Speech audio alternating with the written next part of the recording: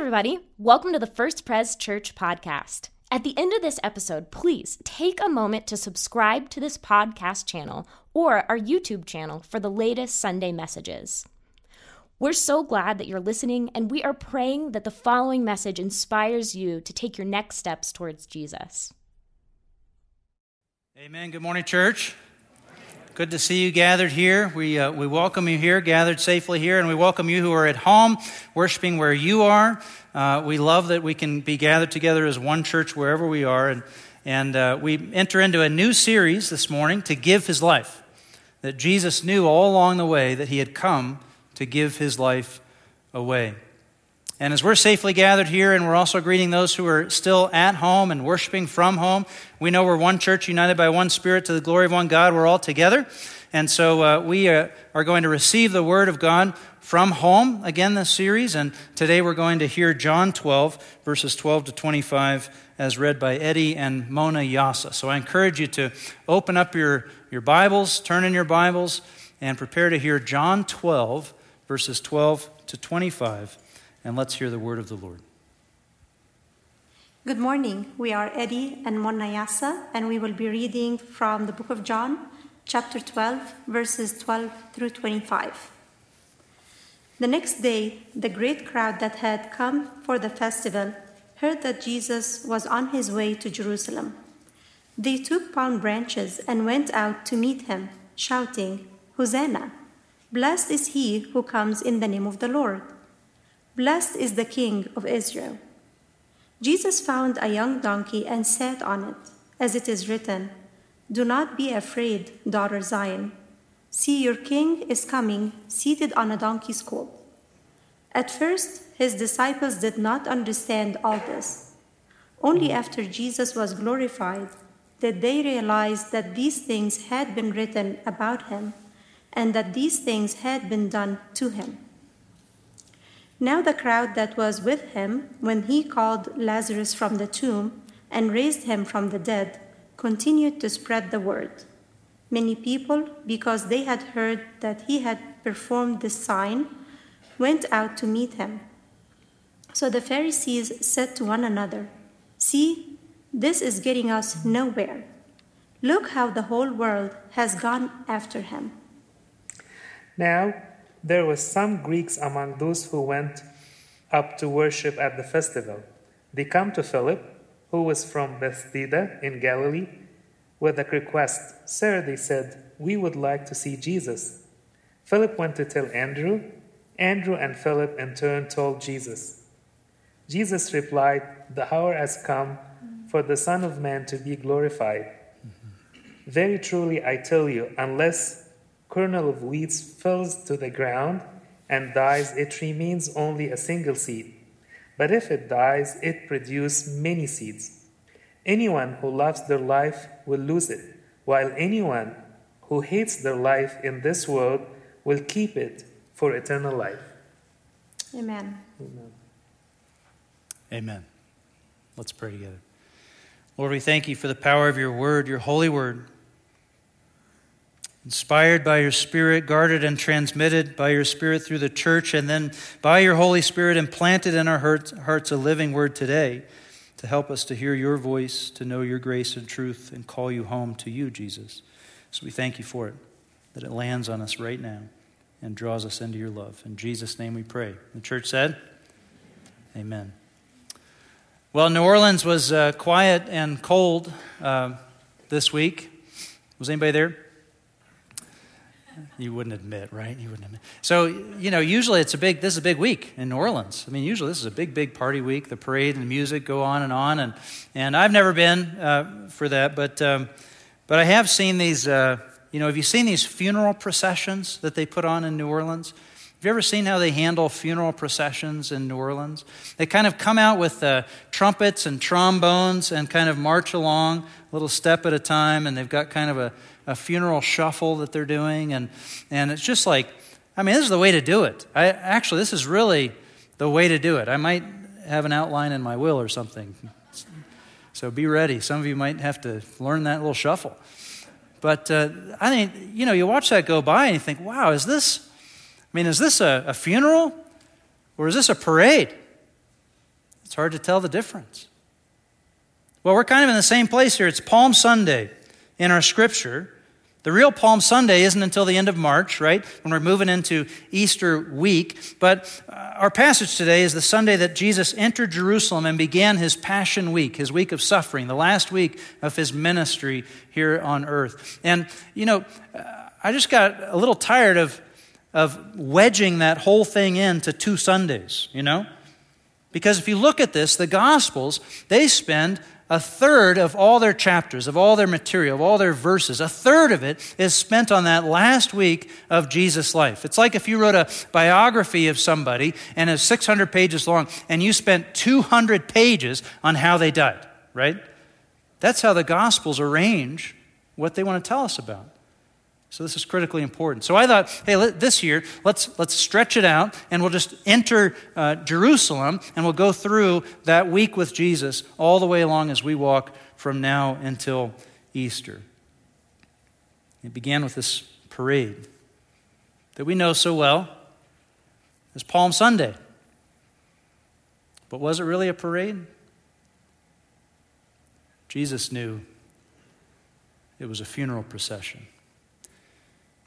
Jesus came to earth for one primary reason: to give his life away, an atoning sacrifice for our sins. This same John that we're reading, he would later write to the churches, this is how we know what love is. Jesus Christ laid down his life for us.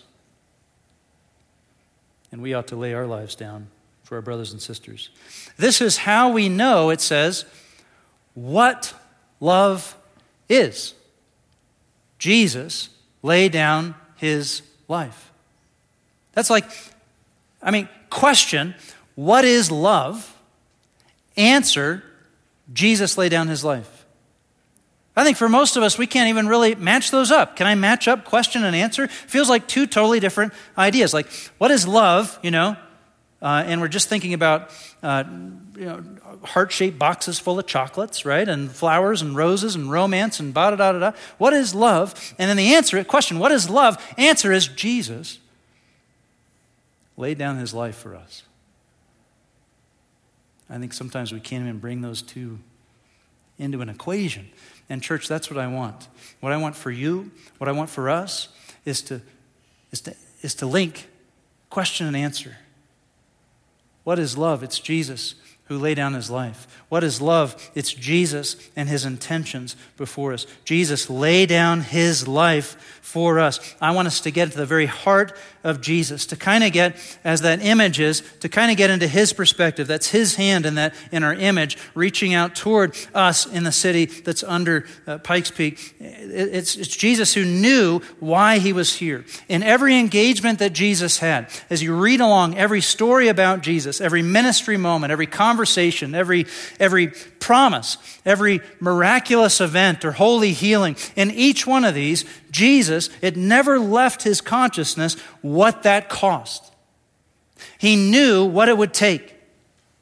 In every one of these events, it's connected in Jesus' mind to the very act that would make that thing possible, that would restore a fallen humanity to a holy God, the very act that was necessary for any of those promises to be kept.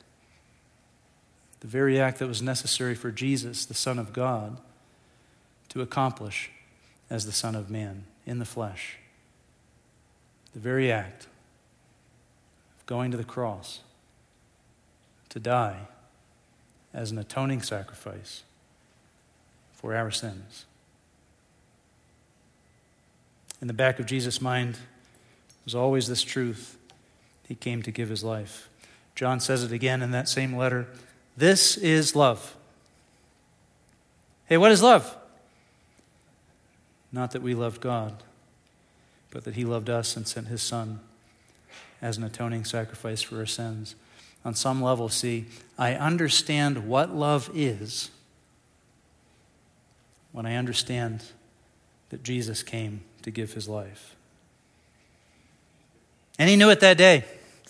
When everybody was singing and shouting and rah-rah, He knew it. He knew it wasn't a parade. He knew it was something else. Well, if you've been around the church, if you've been dragged to church a few times, you've probably heard about Palm Sunday. It's something that's pretty well known. It's Palm Sunday. It's that Sunday that we hand out little branches and leaves to all the kids to whip each other with all day long, Whack, whack, whack. It's a lot of fun. It's great. Palm Sunday. Jesus, he had resolved to enter Jerusalem. All the Gospels tell us this story, and they tell us that this happened. He had resolved to enter Jerusalem, and so he came. He came with the throngs of people who were coming to celebrate the Passover feast, one of the big 5 festivals that Jerusalem would host every year. And people would, the city would swell up. It would swell up 10 times its size. One ancient Jewish historian said it was over 2 million people who would come for Passover in the first century. And so the city would just explode with people all out on the countryside, all camping, all out. And Jesus, he's coming to be part of that crowd. He's resolved to do it. And as he comes and as he marches in, he doesn't just walk along with everybody. Actually, he gets up on a donkey. And he rides in. There had been prophecy about this, that's how the Messiah would come. Not as a conquering hero barreling in on a white stag, but would come humbly on a donkey. And the people, they noticed it, and they'd seen enough about Jesus' miracles and ministry to have a little hope. And so they start erupting in song. From Psalm 118, a messianic psalm that they would all know when they were coming to these festivals, and they start erupting in song. Hosanna, Hosanna. It means God save us now. Blessed is he who comes in the name of the Lord. Blessed, the anointed one, the servant of God, the Son of God, the Son of Man, the Messiah, or in Greek, the Christos. Maybe Messiah is here. Maybe this is the one. And he enters through that east gate, and everyone is singing and shouting. And if the people didn't shout, the stones would take up the job. Messiah is here. That's Palm Sunday. And probably if you've been around church, you've heard that story. So let's go down to the second layer, because kind of behind the main scene, there's a whole other layer of action that's playing out. And it kind of looks like this. In the background of the main scene, there is the main crowd there for the Passover, but there is also a second crowd, a crowd that was following Jesus around because of what they had just seen. You see, Jesus had just raised Lazarus from the dead in Bethany, not so far away, just over the hill. And so they had come because they saw this happen, and they heard that it happened, and they wanted to see what he would do next. Could this be the Messiah? Verse 17, now the crowd that was with him when he called Lazarus from the tomb and raised him from the dead continued to spread the word. Many people, because they had heard that he had performed this sign, went out to meet him. They wanted to see what Jesus would do next. And in that group, there was also the religious elite, the Pharisees, who themselves, they were growing in envy and jealousy at the rising influence of Jesus and of his teaching. And, and by the way, whenever they stopped to listen to his teaching, to them, it rang heretical. And so they're out to get him. In fact, in chapter 11 of John, if your Bible's open, you just read up the page, they resolved, when Jesus raised Lazarus from the dead, they resolved from that moment to figure out how to take his life. And then they say, verse 19, so the Pharisees said to one another, see, this isn't working. Anybody got plan B? See, this is getting us nowhere. Look how the whole world has gone after him. Then something else happens, okay? The main scene, now we're behind the scenes. Something else happens. Look at verse 20. Now there were some, what? Greeks among those who went up to worship at the festival. They came to Philip, who was from Bethsaida in Galilee, with a request. We want to go see Jesus. Philip went to tell Andrew. Andrew and Philip, they ran and in turn told Jesus. Now, why are they so excited? What's the big deal? What's happening? So there's some Greeks there. What's the problem? And they want to see Jesus.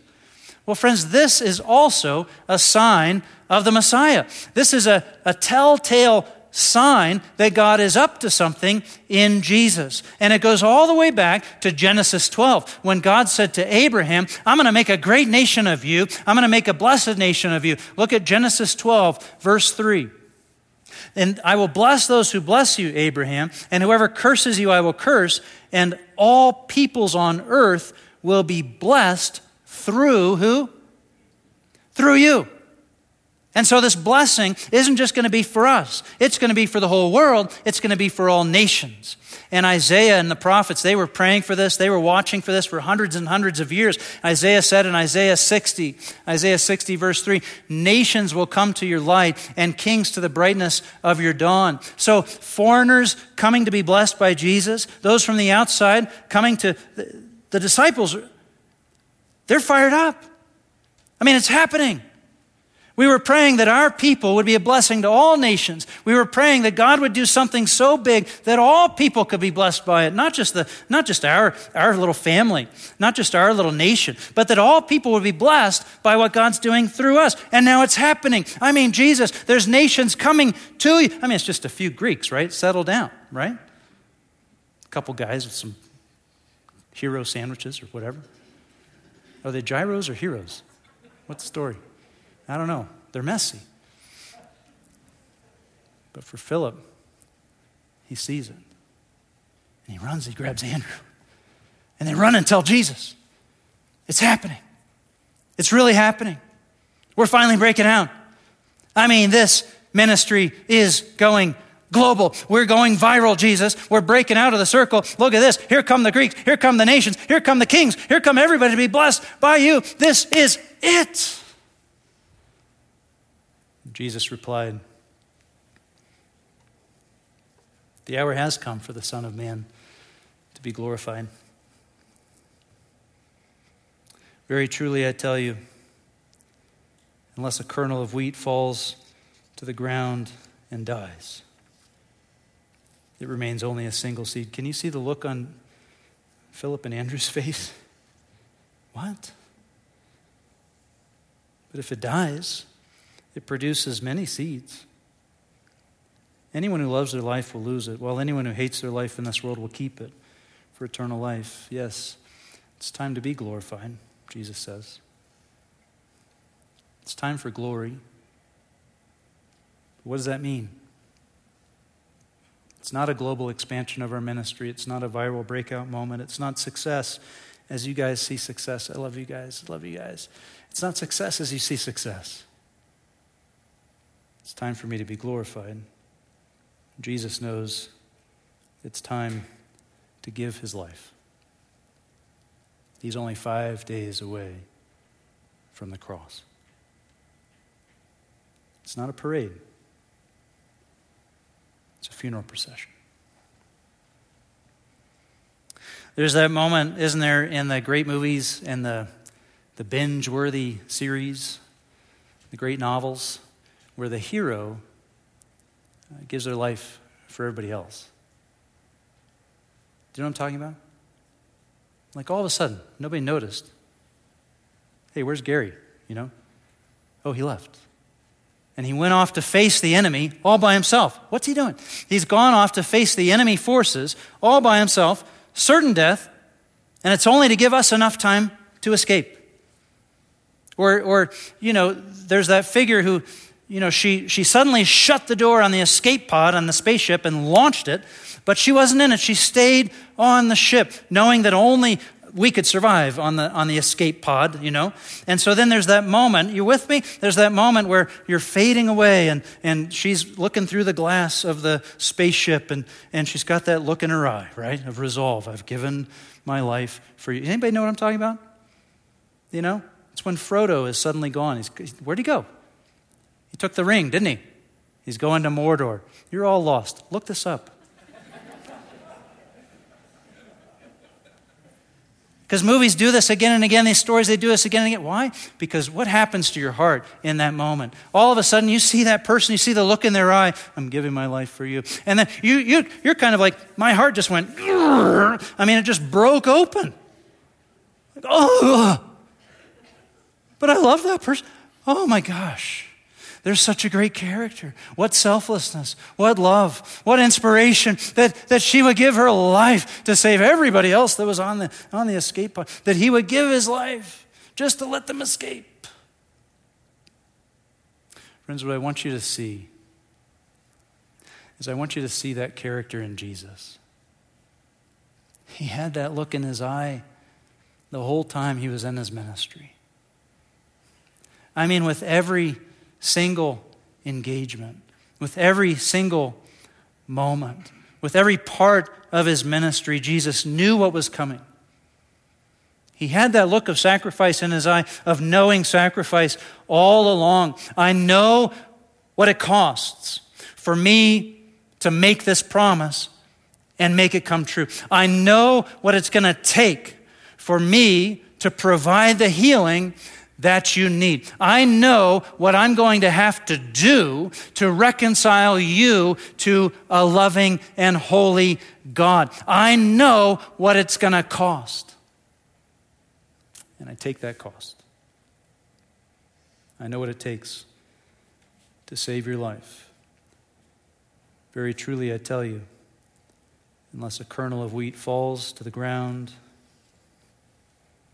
and dies, it remains only a single seed. But if it dies, it produces many seeds. That's Jesus who came to give his life. What does that mean for us? A friend of mine came to faith in his late 30s, and he was a very successful guy. He had a successful career in marketing and sales of medical equipment all up and down the eastern seaboard. You know someone's successful when they talk about the seaboard, right? The eastern seaboard. I don't even know what that really means, but it sounds expensive. And his career was just gangbusters. He was making it. But his marriage fell apart, and it was his fault. And that's when he met Jesus. But he was a super ambitious guy. He was like a control-oriented, like worker guy. Like, I make stuff happen, right? I'm the guy who makes stuff happen. And so this is what he thought. He thought, oh, this is really good. Now I know Jesus. Now I've got something worthwhile to drive my life toward. I mean, I had been driving my life toward money and success and women. Well, now I'll drive my life toward God and faith and Jesus. And so, fantastic. I've got it now, right? I'm headed in the right direction to drive my life. And you know what? There wasn't any freedom in that. There wasn't any relief in that. There wasn't any forgiveness in that. It was only an ambitious resolve to be successful in a new direction, to be successfully religious. In fact, what he found was his old habits were just creeping up on him again. And it took a long time before the truth of this scripture settled into his heart. I've got to give my life to Jesus. I've got to die to myself. I've got to go down like a seed into the soil before him. And if he's going to raise me up, that's up to him. I've got to give my life away. And it was when he was at that submission and that death to self, that much giving over of his life, that actually he found the resolve to change a lot of things in his life. In fact, he changed his career. He left his career. He became a Christian counselor, and now he's a Christian counselor and an author leading hundreds and hundreds of people into newfound freedom and health in Jesus Christ. That's what it is to give your life to Christ. It isn't just taking the wheel and turning it another direction. It's giving your whole life over to Jesus with trust and faith. You say, I'm dead to myself. I've died to my old life. I leave it at the cross. And if I'm going to rise again, I've just gone down into the earth. I've thrown myself into Jesus' hands. If I'm to have life, if I'm to rise again, that's up to him. It's up to Jesus. And if I lay cold in the ground, it's what I deserve. But I trust. And I believe. in what I've witnessed of Jesus and what I know of his grace. I have faith that he will lift me up into new life once again. Anyone who loves their life will lose it, while anyone who hates their life in this world will keep it for eternal life. You see, friends, your life is just a seed. You're just like a seed. Just one. And in your own hands, that's all you'll be.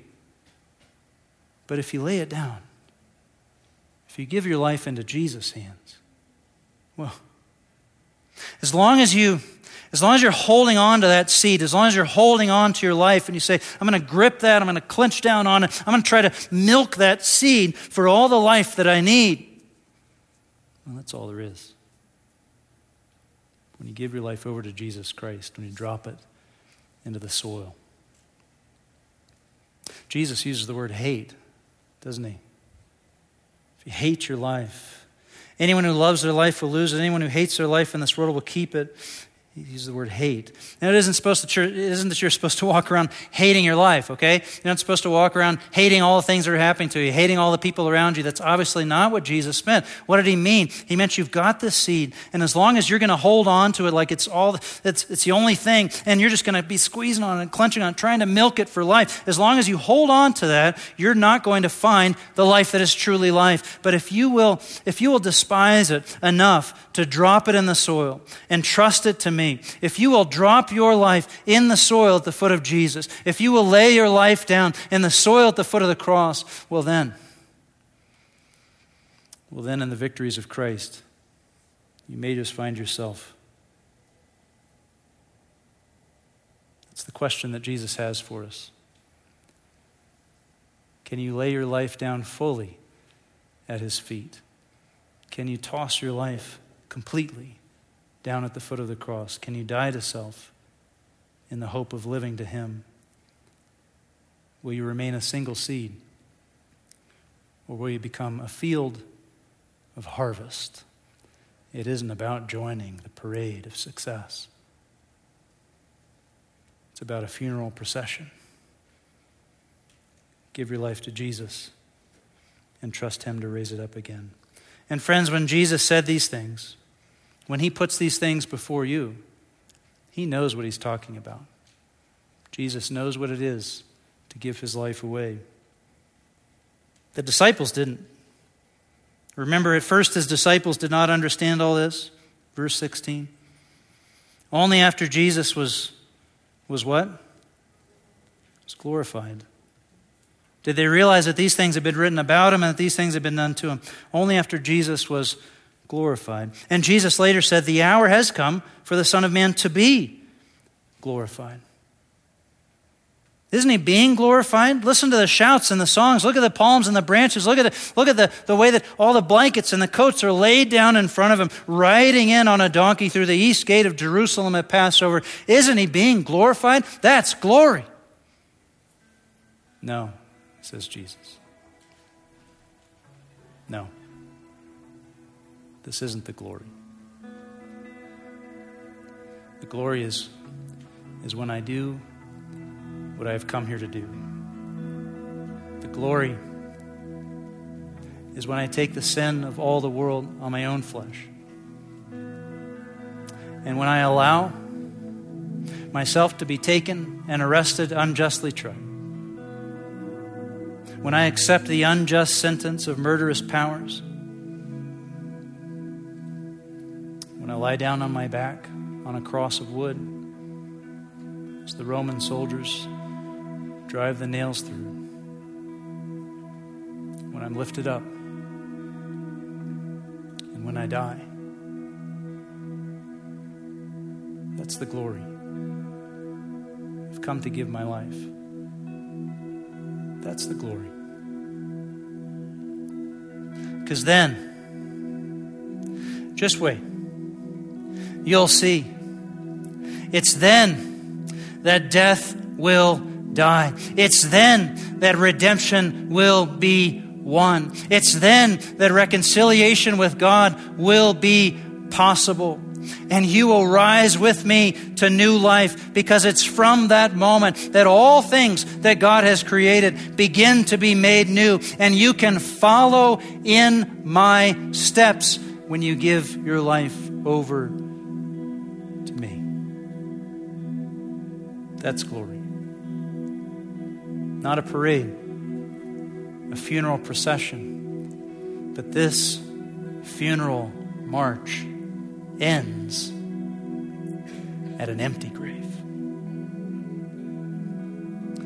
Lord Jesus, we thank you so much for our lives. They're so precious to us. It's so challenging for us, Jesus, to come to grips with what love is, what you've done for us, and to have the courage to lay down our lives. I pray, Jesus, for everyone within the sound of my voice, that as you move toward them by the power of your Holy Spirit, that they would have the courage to lay their lives before you, the trust to give their lives over to you, to know that as you have died and as you have risen again from the grave, as you have opened the gate to eternal life, that in following in your name, there is life in you. I pray, Lord Jesus, that every one of us would cast our lives at your feet, trust you to lift us up. In Jesus' name we pray. Amen.